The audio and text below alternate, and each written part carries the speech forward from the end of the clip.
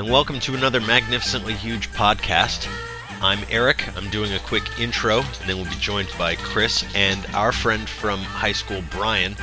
So it's going to be a collection of three asshole buddies just kicking it and talking about James Bond. James Bond films are favorites of ours, but we had to admit, they kind of suck. And there's a lot about them that needs to be disassembled. And a lot of this podcast seems to be talking about things that we like, but hate about the things we like. And so Bond was the first thing that came to my mind for that. There's so much wrong with those films. My wife and I had a discussion after we recorded this. What did you say, honey? James Bond is cool without the women. He doesn't need the women. They're like these... Yeah, they're disposable. They're just there to remind you that he's not gay, and often they're just targets that he has to keep from getting shot. I don't know that we touch on that too much, but there's enough wrong with Bond films that we take issue with. Anyway, so we're doing that, and here's the thing. Welcome to Magnificently Huge. So that's Eric over there. Hi. And then we did, I think, all this in the intro, though, didn't we? Did we? Probably did. Oh, anyway. Who knows? Yeah. But this is... I don't know, it's in the future. But this is Brian to my right. Yeah, that's Brian. Oh, hi. Hey, Brian. He's the other triad to Magnificently Huge from back in the day when we were striving very hard to be failures in interesting ways. And an interesting bit of comedy, I feel, in that I cobbled together the engineering for these horribly recorded podcasts, and Brian actually knows what he's doing with sound engineering, so he's been suffering through our previous shows going, this sounds like shit. Which he's right. Yeah. So welcome to the show, Brian, friend of the show. Thanks. If this sounds like shit, it's going to be an aesthetic choice. Yes. That's what they always say. Bad on purpose, I think, was invented by somebody who didn't know what they were doing.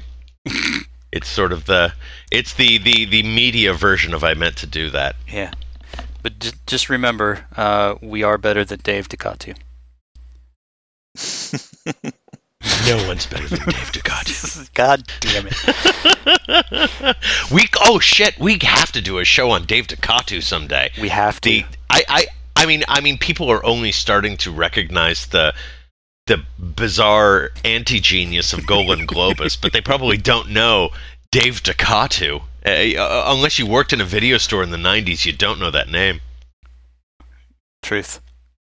I think we'll put that one on the slate, and we'll kick it around like a puppy. So, for today, in this show that may or may not be heard by anyone, because, of course, it is kind of a test of three-way calling and, spotty engineering, wanted to do a talk about Bond films, because it seems like we talk about things that we actually like, but we bag on them mercilessly, and I think Bond films are the perfect subject matter for that, because we love Bond films, but oh my god, they're so bad in so many different ways. Truth. I was thinking we should title this episode I Expect You to Suck. Yes.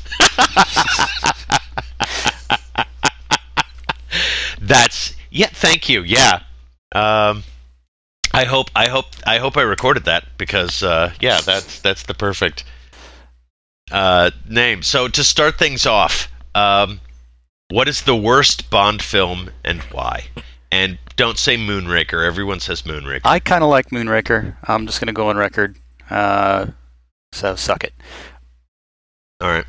I'm going Spectre. Fuck Spectre. Ah, it was so awful, wasn't it? Oh, that was pretty bad. Ah, dear, I want to punch it in the ball sack. It was so bad. Yeah. You know what I realized watching Spectre, though? Bond films are like Republican presidents, because each current one is so bad it makes you realize how good you had it with the previous ones. It's like the because everybody I remember hated Quantum of Solace, which I kind of liked, but Quantum of Solace looks like Fanny and Alexander compared to Spectre.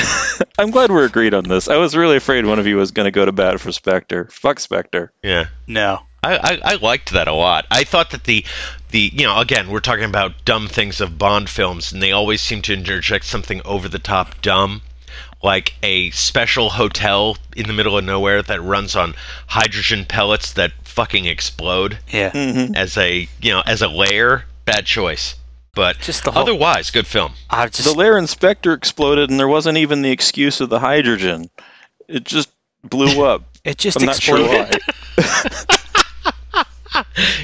Because it's a movie. Shut up. Yeah. We'll just explode it. That'll take care of it. Boom. Yeah. Done. But yeah, Spectre was one of those. It's like somebody said, let's get back to the way Bond used to be. Dumb, and just not explain things, and have him chase a jeep in a propeller plane, and I can't count the number of things. Yeah.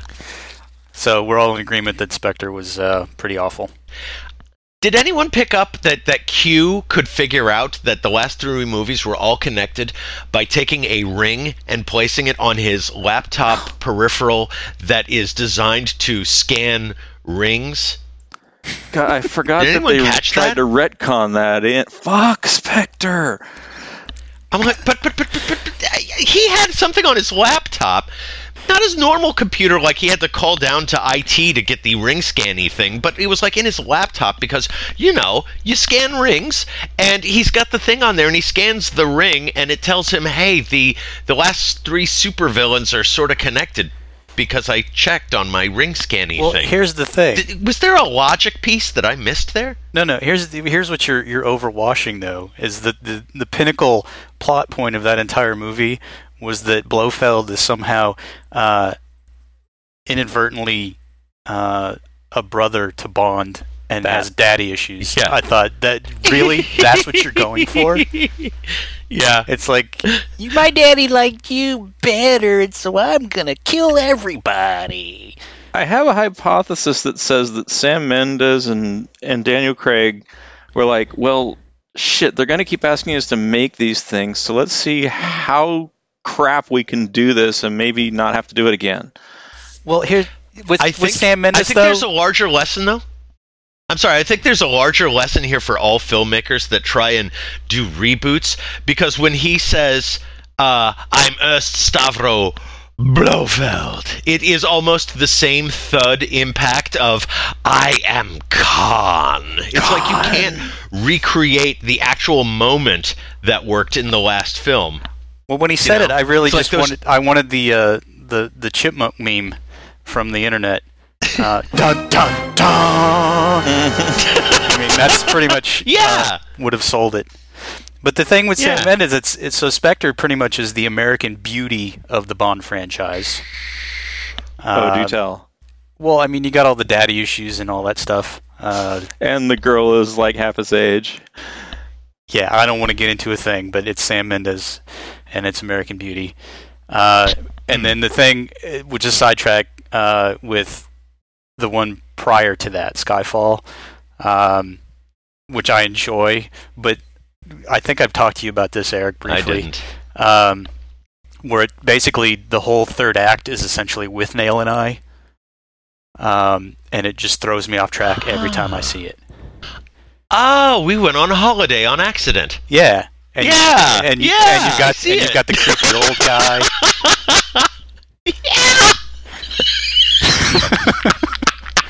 So the rumor is that the old guy at the end was written with Sean Connery in mind. Yeah, that would have been awful. And they got I don't know. I kind of enjoy watching it, pretending that that's who it is. Yeah. Well, yeah, but instead you got Albert Finney parading around like his Albert Finney thing. So doing to me, he's Scottish accent. Yeah, but he's like the creepy uncle from With Nail, and the whole thing. Oh my God! I can't believe it.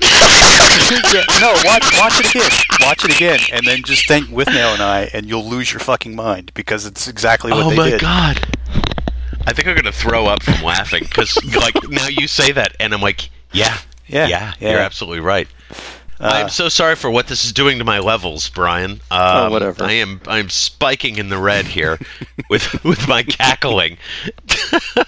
I'm pretty sure Jesus the goal Christ. on any of these podcasts is to get you to either laugh like that or like go into a spittling rage. Well, it's like, well, that's the thing. Is people aren't going to know this. This is like full on inside. But like the first time that Eric watched Naked Gun at your apartment, and was like,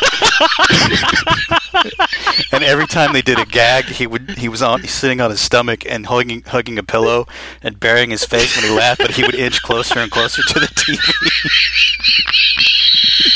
What was the movie where he kicked a guy in the head in the theater? Oh, that was when we went to UHF. Oh, UHF, yeah. And I fell on the floor in the theater. I fell on the theater floor, yeah. But it serves that asshole right, because there's like 5 of us in the whole theater, and he decides to sit in front of us. So Yeah. he deserved getting kicked in the head. I think it's funny that was 1989, the year when there were so many huge blockbuster successful films, and everyone goes to that film thinking, oh, we've had a good run of luck, this will be a good film. And I think everyone hated it except you and I, and we were, of course, just laughing our balls off. Oh, yeah. Yeah, going to the theater with Eric is highly recommended, especially Lethal Weapon 2. Also 1989. Yeah. That was a good year. So the scene at the very end when the shipping container falls on the bad guy and Eric just stands up in the theater full voice screaming, "Yeah, fuck you!" Fuck you! And he gives him like it's the double finger. Okay, but in my defense, that was a gag because I'd seen it. I worked at that movie theater, and that's the end of the film, and I had to see that 40 or 50 times because we're watching from the back, waiting for the movie to break so we can clean the theater. And so I knew that part was coming up, and I was like, oh, this will be funny. And you know what? It was. Diplomatic immunity. It's just been revoked. So, E, did we get your least favorite Bond film? Gah. I think I got to go with Spectre. I think not just because it's bad, but because Casino Royale was actually a legitimately good film. Like, if I had never seen a Bond film, that film works on its own. And then they basically sold out the promise of what they were going to do, film by film, until they got to Spectre and just said, you know what, fuck off. I think you pretty much you've nailed every actor who's played Bond his entire run. It's like they start good, and then by the end, it's just like, I don't know what the fuck we're doing. Let's just throw some cash at the screen, and people will come. Bleh. Yeah. Actually, yes. Except, I think George Lazenby is an interesting example in that, because that is the best and the worst George Lazenby film, the one he did. I can't argue with that. Yeah. I can, but I'm not going to. There have been other good George Lazenby Bond films. That's a sacred cow for me as far as Bond goes. That's the Lazenby, and it's got so much good stuff, but at the end of the day, it's still bad. It's just, I don't know. That's the thing. The funny thing about that movie is that it's the one that rejects so much of the shit that I don't like in Bond films.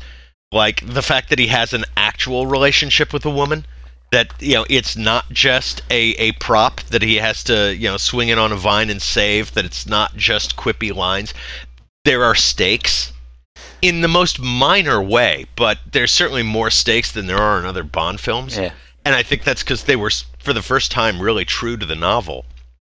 And he actually infiltrates something. That and Casino Royale. Sorry? He actually infiltrates in Secret Service. Yeah, he does actual spy junk. Yeah. And he also bones a lot of chicks.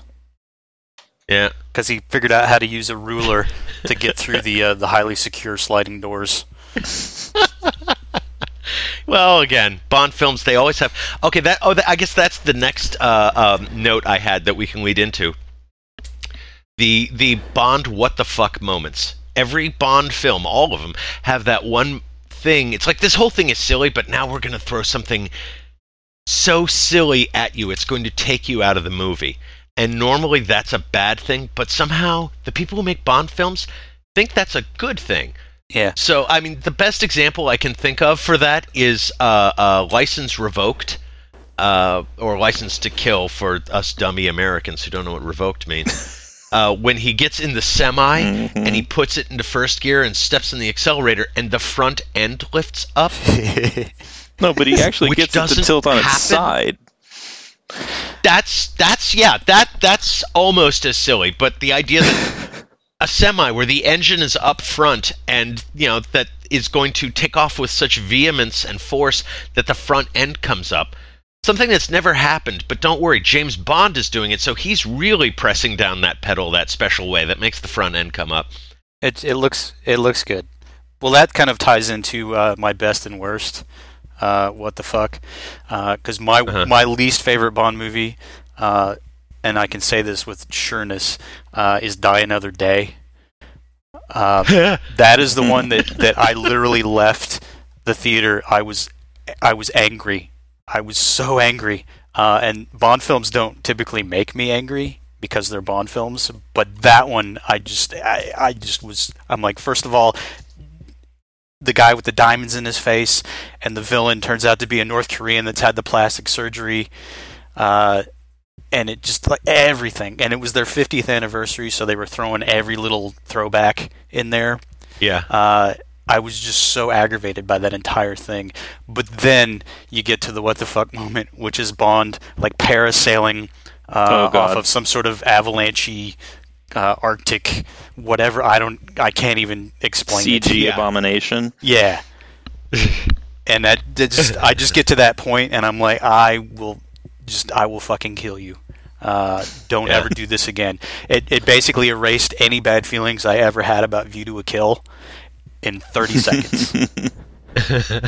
And was View to the Kill the one with the hovercraft? Like, where actually takes that up over, like, I don't know, a shopping bazaar or a park or something? No. Which one was that? I think that was Hovercraft Shopping Bazaar. That's a good question. That's like, wow, we're all confused with the end of I know like, there's the submarine car scene. I know there's the one where he takes the boat and he jumps out of the Thames into the street, and he's kind of like coasting along. Oh, that's World. Through the shopping. That's World Is Not Enough. Yeah. Yeah. But that's not a hovercraft. And then he's got like the gondola in Venice that becomes a hovercraft, and I think that's Moonraker. I don't know. There's too much weird shit with boats and Bond films to pick one. Yeah, it might have been Moonraker. I think it's Moonraker. I think you might be onto something there. Okay, I'm going with that. Although, I have to go to bat for one scene in Die Another Day. And that, despite the fact that the stealth car technology thing was retarded, the actual supercar battle scene where they're driving through the ice palace and skidding on the ice and shooting rockets at each other and shit, that was entertaining. Yeah, but you're a guy that has worked designing video games for a living, so I can see how that would make sense. Yeah. I think it was the moment where it really started the Fast and the Furious franchise, which, let's face it, is now the Bond franchise. You're not. For that reason alone, fuck these people. Yeah, you're not helping your case at all, Brian. You're not helping. I come here to mock Bond and bury him. Oh God. No, what the fuck moments? I don't know why they do it though. I mean, they go back to the first one where it's like, okay, let's get really silly. Actually, I have a friend, Kevin, who I do the other difficult podcast with, who told me the origin of all these Bond films and books. Yeah, it's a spoof. It was Ian Fleming making fun of just how boring and do nothing the British Secret Service was, and so it's this hilarious idea of them actually doing things and in an action-y kind of way instead of being stodgy old men. And so the films were already silly, and so when it goes that one step further, I can't remember actually any of the Connery ones having that moment of Oh, Thunderball. Except maybe the went one in there. Vegas. No, because you gotta go to You Only Live Twice for just basically that set the template for all of the massive ridiculousness that comes after. Or maybe Dr. No with the white guy playing the Chinese guy with no hands. That was just the times. I mean, you might as well go, well, Mickey Rooney and Breakfast at Tiffany's. Ugh. I mean, that's just what they did. So Yeah. I don't think you can. That's just cheeseball Hollywood antics right there. I mean, you can watch the progression, right? There's like the knife in the boot in From Russia with Love, and then they one-upped everything with Goldfinger, and then they tried to one-up Goldfinger with Thunderball, and it just kind of kept going. Yeah. Well, and then you have secret Japanese layers and ninjas, which is funny because that script was written by Roald Dahl. And so when I watch it, I just keep that in mind. That, okay, that makes perfect sense that the guy that creates Willy Wonka is going to do this. Because the book is basically about Bond hiding in some garden shed on Blofeld's remote Japanese estate waiting for an opportunity to go bludgeon him to death or something. I mean, that's pretty much the book. And if you watch the movie, you're like, where the fuck is the book? It's Roald Dahl doing Willy Wonka, but he's making it James Bond. I mean, that's pretty much it. Isn't that the one with Donald Pleasance as Blofeld? Yeah. And he almost gets onto the spacecraft, and then they stop him, and Blofeld says, "Do you know how I knew you weren't an astronaut? Because you didn't take off your air conditioning vent," or whatever. It was such a kind of moment. That's almost acceptable just for comedy, but again, it's only comedy if you know it's plus Roald it's Dahl. the one where they make Bond a Japanese man through plastic surgery so he can infiltrate. It's like none of that makes any sense. Well, it's not like whitewashing, but none of it, if you watch it, it makes no sense. Basically, okay, we're going to turn you into a Japanese man. You're going to sit here with this fishing village. You're going to marry this woman so they don't find out who you are, and then you're going to infiltrate. Yeah. It's like, well, you didn't have to do any of that. You could have just jumped right to the ninjas attacking the volcano. I mean, it doesn't make any sense. Yeah. So, huzzah! But I guess Connery thought it was his last one, so whatever. Yeah, I guess security was so tight on that island. All right. So that's let's see. That's a what the fuck moment. So what the fuck moments. Okay, worst treatment of a woman. Oh God. Because Bond to me, like my biggest complaint is always it goes from just the simple, "Oh, you're the new woman, I'm going to fuck this movie," and completely forget about anything that happened before, to him beating the shit out of Maude Adams in Man with the Golden Gun. I shouldn't laugh at that. But I shouldn't laugh at that, but God damn it, that's funny. But I just watched Man with the Golden Gun again like 2 days ago, so it's still fresh. So I know what you mean. What's the line? She says something like, "You're hurting my arm," and he says, "I'll break it if you don't tell me what I want to know." Yeah. Oh. And that's Roger Moore. Oh. He's supposed to be the nice one. I think there was probably some kind of negative fallout from Bond crying in the end of Majesty's Secret Service, and so they said, "No, let's go back to Connery and his wife-beating ways." Yeah. You know? Oh, and let's give him massive sideburns while we're at it, because it's the 70s. I gotta say, though, that the way they handled Monica Bellucci in Spectre was really uncomfortable to watch. Which part? Okay, I haven't seen it in a while, but my recollection is that it's at the tail end of an action scene where Bond kills her husband, like, in front of her, and then immediately starts date raping her. Oh, her! Okay, I got the actresses mixed up. Yeah, that was, yeah. Oh, come on, it was all consensual. It was consensual, but it was like, okay, her thing is, I'm going to go home to get murdered because these people are horrible. I'm walking out into the ground. I think she knew she was about to get popped, and then he kills those guys. And now she's going to fuck the other guy with the gun. Yeah, it was a little weird. But I didn't care because she's hot as the surface of the sun. I love her. And she's the oldest Bond. Yeah, see, Bond girl as a term itself is kind of douchey. Basically, the Bond semen bucket. She's like the oldest Bond semen bucket of any of the films. Oh, keeping it classy. Keeping it classy. Yep. There's so much bad treatment of women. I don't know how to sort it. It's a tough. And I don't know how women ever go to these films. I mean, like I talk to my wife and friends at work and anyone who's a woman about Bond films, and they're always like, "He's such a pig. I want him." It's. I think that's why you have to cast somebody like Daniel Craig. Actually, no, my wife doesn't say that. She just says, he's a fucking pig. Anytime anybody talks about liking Bond films, it's like, ugh. Yeah, but that's kind of the point, more or less.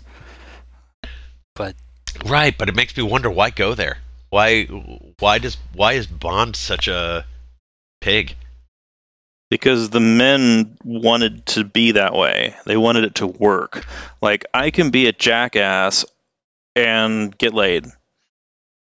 It's total male fantasy. The male fantasy that kind of early 60s Playboy had, right? I mean, that idea of life should be this way.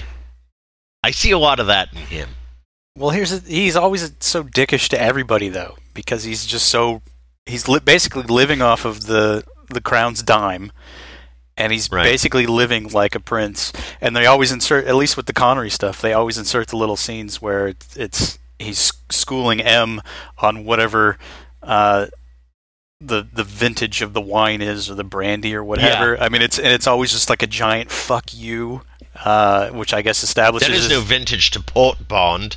Oh, speaking of the original wine. Oh, well... yeah. It's a wonderful vintage 15, blah, blah. And, I don't think they made it that year. I was speaking of the original vintage in 1815. Fuck you, me. I mean, it's just... So, yeah. Massive problems all around. But I watched them repeatedly. Every Thanksgiving and every Christmas when that TBS marathon would come on, it's like, oh no, this is that one that didn't quite suck quite so much. Yeah, basically. Yeah. So. So he's a dick to women. We know that he's a dick to women.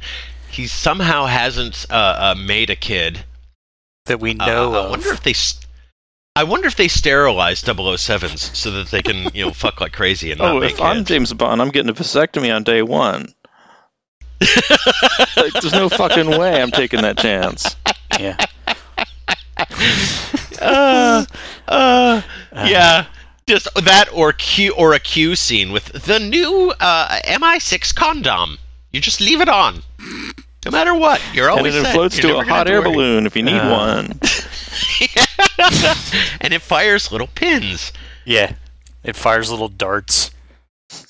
Right. And the final prepared question I had for our discussion: who is this psychopath anyway? Because he seems to be born out of nowhere. He kills without any compunction. I don't really ever see him not kill someone when he could kill them. So like shooting, killing, knifing, not a problem.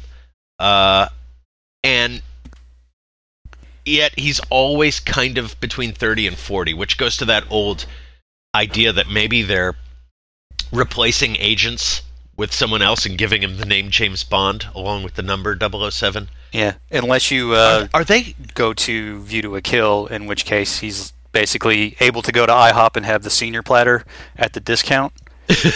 Yeah, they didn't retire him in time. And so basically, Roger Moore just looks winded through that entire movie. He said so. Yeah, he even said, by the time we were like halfway through shooting that thing, I was tired. I wanted to go home. Yeah, I don't believe for a second that that thing with you want to talk about the date rapey quality of Bond. Him and what's her name, Tanya Roberts. Yeah. Could have been his daughter, easily. Oh, easy. You know who I think is doing all of the Bond mythos right is the Kingsman, where they are taking on the code names and they're training people up and they're making them compete to become. Yeah, but here's the thing with that is they seem awfully fixated on anal sex though, and that kind of is weird to me. Yeah. I think that they at least acknowledged. Maybe they didn't acknowledge it. I can't remember. I just remember watching Kingsman and being so disturbed, like deeply disturbed, at the scene where Colin Firth kills like 50 people in Yeah, that church, that was and they write it too off. far. They write it off as, well, they used that mind control hoobly-doo to make him do that, but it was like violence against people who didn't have it coming, but were supposed to be okay with that. Well, Yeah, but that your goes hero, back. ladies and gentlemen. Yeah, but this is the exact same conversation I think we had after Total Recall, when they have this chase sequence through the airport security or whatever, and they're using those automatic rifles, and people are just getting obliterated because it's a Verhoeven movie. Yeah, and I remember coming out, and that was the first complaint that you had, was that all these innocent people are dying, and it just was like, what? Did we even watch the same movie? I don't know. Eric, do you live in perpetual fear of being like collateral damage? No, I think if you're going to kill somebody in a movie, it should be somebody who has it coming. You know, that's fair. I don't like the victimless murder is just like death for comedy's sake, and that's, I don't know, it's fucked up. I have the same problem with RoboCop, the first one, with the guy in the boardroom who gets obliterated by the Ed 209. Yeah, I'm like, I don't get why that's funny, and two, I don't get why that's funny. No, there is no two. It's just I you know, violence has its place. I get that, but when it's used that way, it disturbs me. And when I watch Bond films, bring it back to this, when he's killing the bad guy, I get it. When he's killing his henchman, I get it. When he's blowing up shit with, you know, guys who just showed up for work, it's kind of fucked up. All right, well, I'm not even sure I'm okay with the henchmen.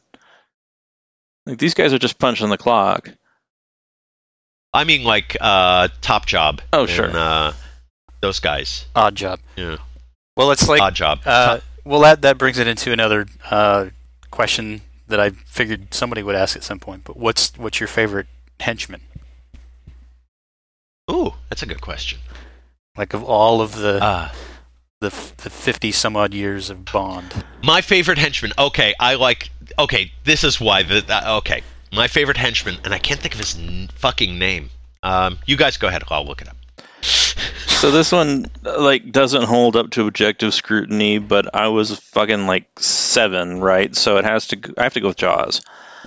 And I know he sucks, but it made such an impression on me at the time. I can't really let it go. Well, Jaws in and of himself is a good henchman in that cartoony fashion. So I don't mind him. I don't like what they did to him in Moonraker. No. I thought that was a little above and beyond. But that was like the 70s when they were just weirdly taking just bit players and dropping them in multiple movies. Like J.W. Pepper. They gave him like the John Hughes nerd end of the movie girlfriend. Yeah. See, I think Jaws was so popular, they were trying to find a way to work him into every Bond film, and the only way they could get away with that, you know, and not ultimately hate Jaws because he's a bad guy, is make him a good guy. But I could be wrong, or you could be right. All right, just may be the lunatic you're looking for. Yes, there's your Billy Joel reference right there. We had to work that in. Okay, my favorite henchman is Renard from The World Is Not Enough. The Robert Carlyle part. Yeah. Okay. Because, and I love that because that's the one film where they flipped it, and the Bond girl was actually the supervillain, and the supervillain was actually the henchman. And when I got that watching it, I went, "Oh, okay, something original. That's great." Except for I like that, and I love that, like that scene before he dies. You know, after he's already killed his, you know, the arch villain girlfriend. And he says, "Do you think she's waiting for me?" right before Bond kills him. It's this moment of, he wasn't evil, he was in love, and it was kind of sweet. See, when I watch it, very disturbing way. All I could see was Begbie watching that one. Oh, that too, yeah.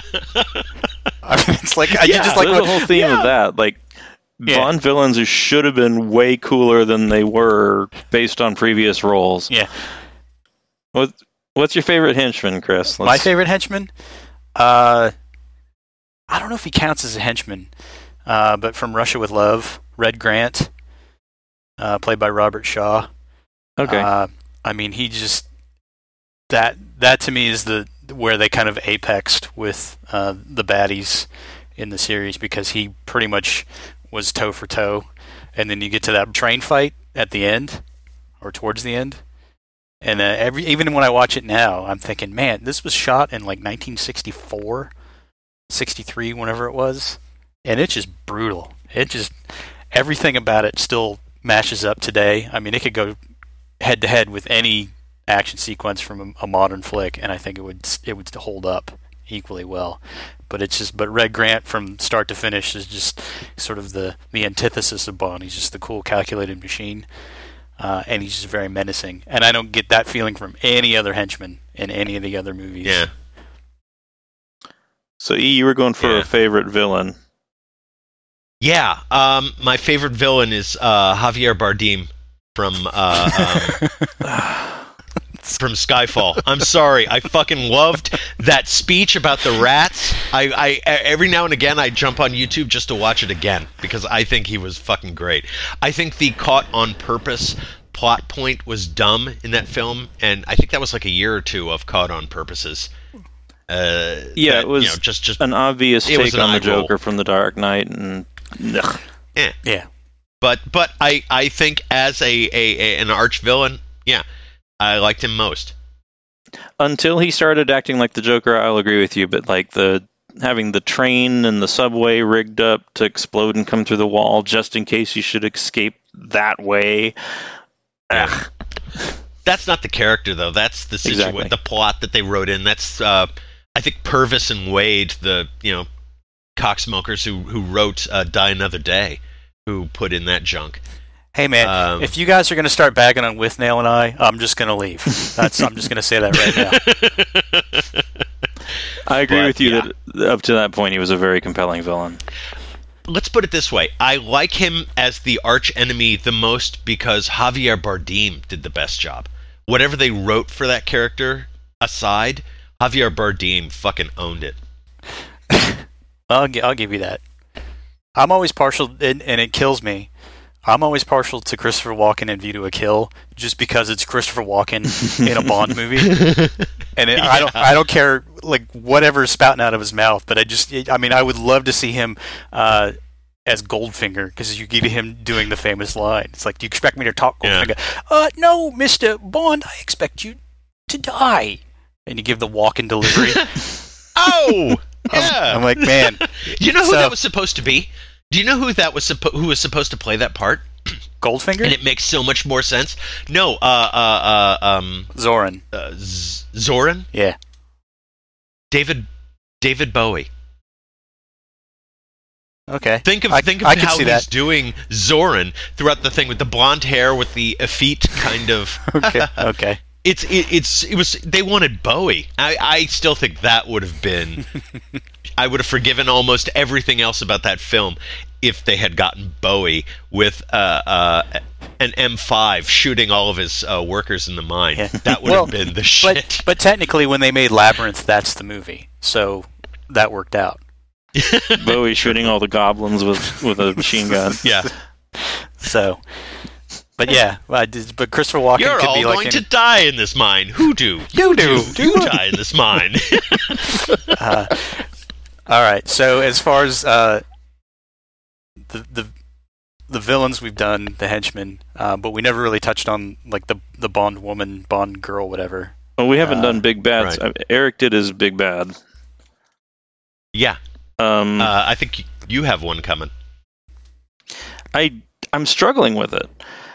I'll be honest, I like The Spy Who Loved Me, but that is more like because I liked his lair than necessarily the villain. I can't remember. I like the gaping maw that opens up on the ship. I mean, I always felt that was really weirdly sexual. For swallowing the submarines. One. Yeah, the one with the ship that eats up the submarines, and he steals the submarines, and he's going to start a nuclear war. That one, okay. It's all very odd. I just know the song because I sing it at karaoke every chance I get. Well, here's the thing: the open or the bit from the Alan Partridge, where he talks about "Spy Who Loved Me," that alone is worth the price of admission for that movie, because it's like that is basically every fan talking about their favorite Bond movie, and that's that moment in 5 minutes. It's amazing. And again, I think the timing has a lot to do with that, right? Like, that movie came out when I was at peak, like, just vulnerability to the Bond ethos. And it was pretty much getting play, yeah, because that came out in like 76, I think. Mm-hmm. And then, so when we were old enough to recognize, then that would have started playing on TV, etc. So that makes sense. Yep. I think my Bond fascination goes back further than that, because they would play them like a lot on ABC Movie of the Week. Yeah. Tonight on ABC. Yeah. My parents tell me that, like, going back further than I can remember, I was into James Bond because my middle name was James. And so every time I heard James, I was like, huh? And so, yeah, I apparently would just be all over those movies every time. My mom actually tells me, my dad told me, I should say, that while watching, what's the Vegas one again? Diamonds Are Forever. Watching Diamonds Are Forever, when he does the wheelie into the alley. Yeah. And then he comes out the other side on the other two wheels, inexplicably, that I had called it out, like, how does he do that?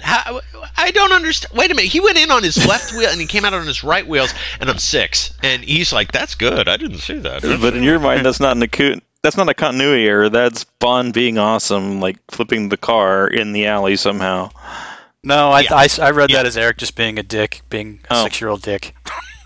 Yeah. Also possible. So... But I was like watching those things way back, and so I think I'm almost a little poisoned in my ability to objectively criticize Bond, because it's no longer just a series of so-so movies. It's hammered into my brain the same way most children get Christianity hammered into their brains. Well, I think what propels me to watch them... You catch us when our heads are still soft, and so when we see this stuff, it's got a little too much importance. Well, for me, what propels me to keep watching them, no matter which one they dredge up, because they're so inconsistent, is that if you look back at it objectively, they're very weird reflections of the time in which they were made. And that to me is fascinating when I watch them now, because it's like, because you can see the transition even through Connery, where it just becomes this weird self-parodying entity, because by the time you get to You Only Live Twice, you've already got the Derek Flint movies, you've got, Mad Helm, and all of that stuff that later gets folded into the mixer and comes out as Austin Powers. So you can start to see that change. And then you get into the 70s where it's Roger Moore, and then the lapels get wider, and inexplicably they put Marvin Hamlish in charge of the disco music that's running the score. And it's this weird cycle. And then you get into the 80s, and Dalton comes along, and then they're worried about AIDS and whatnot, so let's make them monogamous. They had the full-on 80s drug movie, with Robert Davi and all that shit. Yeah. Basically, which is like the Bond version of Scarface. Killed my partner! And then you have Moonraker reflecting the Star Wars craze. I mean, it's all very weird when you look back and you can kind of see the historical touch points, and then you realize it's like, well, Bond isn't anything exceptional. They're just basically mining the zeitgeist in order to sell a bunch of tickets, and it makes perfect sense. It's like it's just Broccoli being a showman, and then it kind of cheapens it somehow, but then I'm fascinated, and then I watch again, and it's just this endless cycle. History of action cinema. Yeah, it's probably why we can look then at the current Bond film, whatever it is, and go, but give so much reverence to the previous ones because they're tied to a time. Mm-hmm. It's like we're no longer judging them as films, we're judging them as what we were doing in 1981 or 1964. Yeah, at least they're time capsules, basically. Right. And I might go on record that Thunderball is or not Thunderball, it's Goldfinger. When they open with Bond, I'd just like to point out that he's wearing a blue male romper near the pool. That's true. So he's the original hipster. I'm just going to say that now. He was into the rompers before they were cool, that's for sure. Yeah. Rompers. Rompers. I want to say real quick my favorite Bond semen bucket. I know I said it was the one from Spectre, but special mention goes to Carol Bouquet, because she used to be a man and then she had the surgery and she became a woman, and there's something kinky about that I appreciate. That sounds like something that would be on Snopes. I learned something new today. I'm going to have to look that one up. I think that's horse shit. You look it up, my friend. Okay, one more thing to defend Die Another Day. It had Rosamund Pike in it. Yeah, that's true.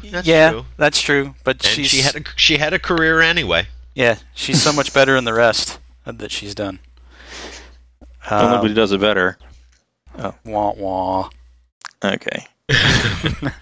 For me, it's, I can never now get past Tiffany Case from Diamonds Are Forever. Tiffany Case. Yeah. Yeah, that's Jill. What was her name? Jill St. John. I think it was. Yeah. Because she's the wisecracking American Bond girl. Yeah. That one was definitely. I think you watch Diamonds Are Forever and you can see every Austin Powers movie. It's like that's the one where because they decided they were making a comedy. Vegas Desert, etc. But I think it comes into. But also Blofeld inside the little submarine that they're trying to get in the water with the crane, and he's actually yelling at hammering it against the fucking pylon. Yeah, Thunk. Get me into the water, you jerk! What am I doing? Throw me a boon! Put me in the water!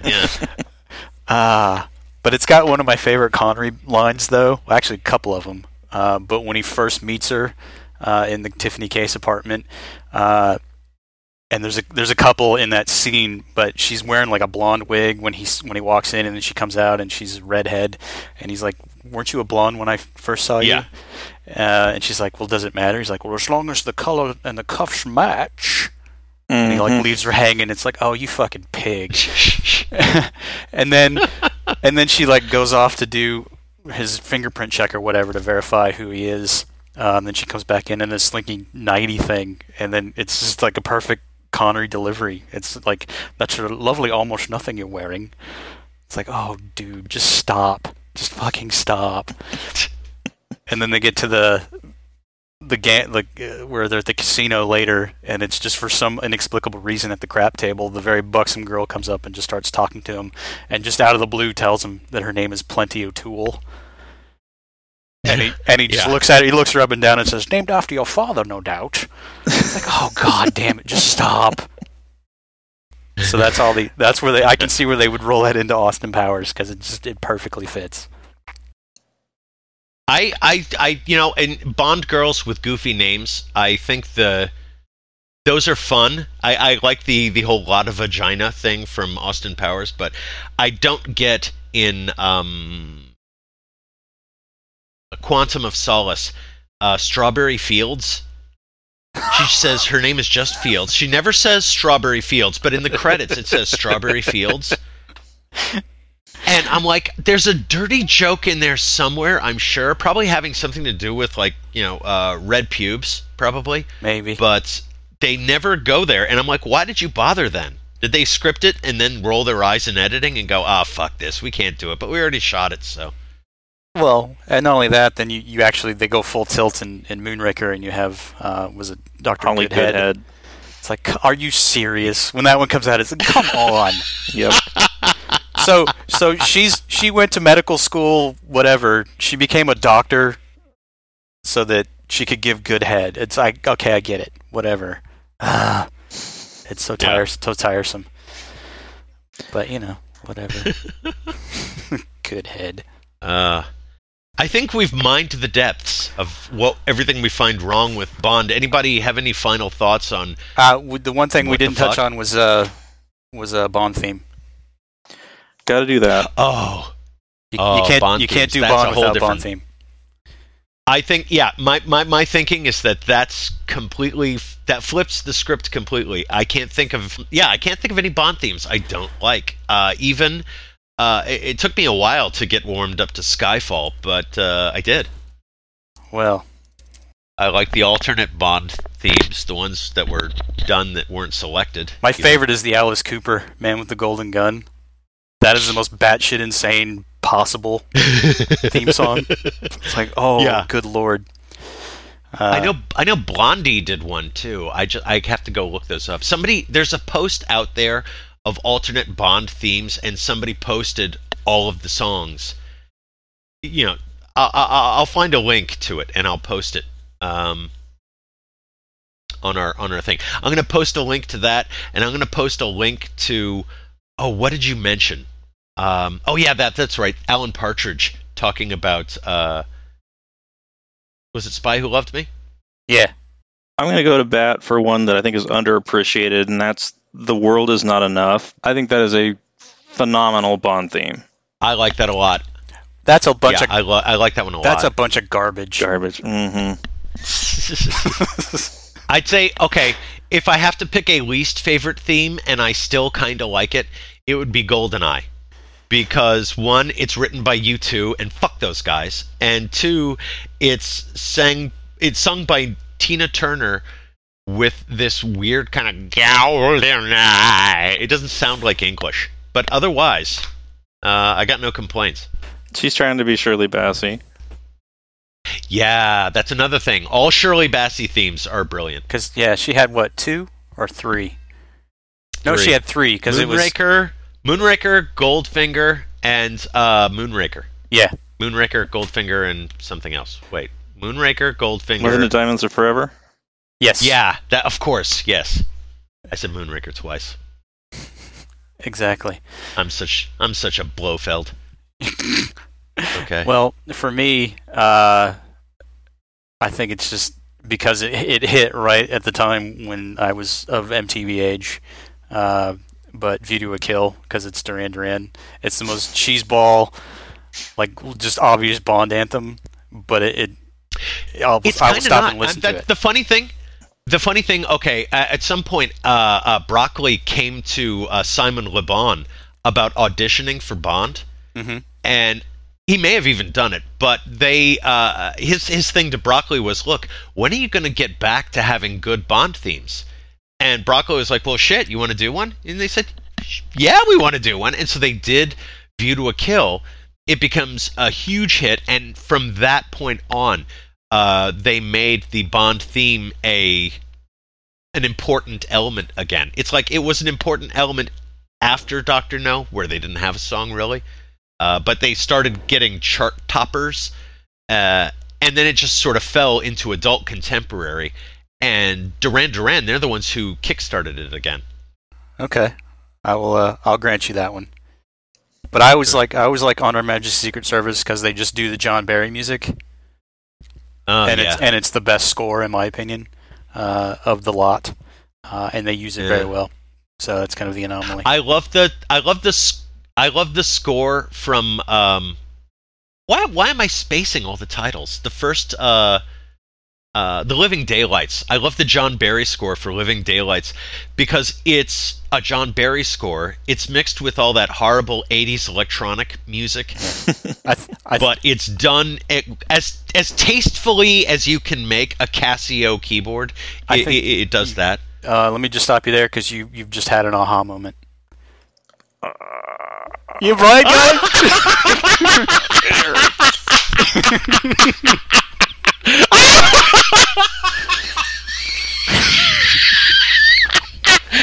Oh, that's too fucking good. I'm gonna throw up.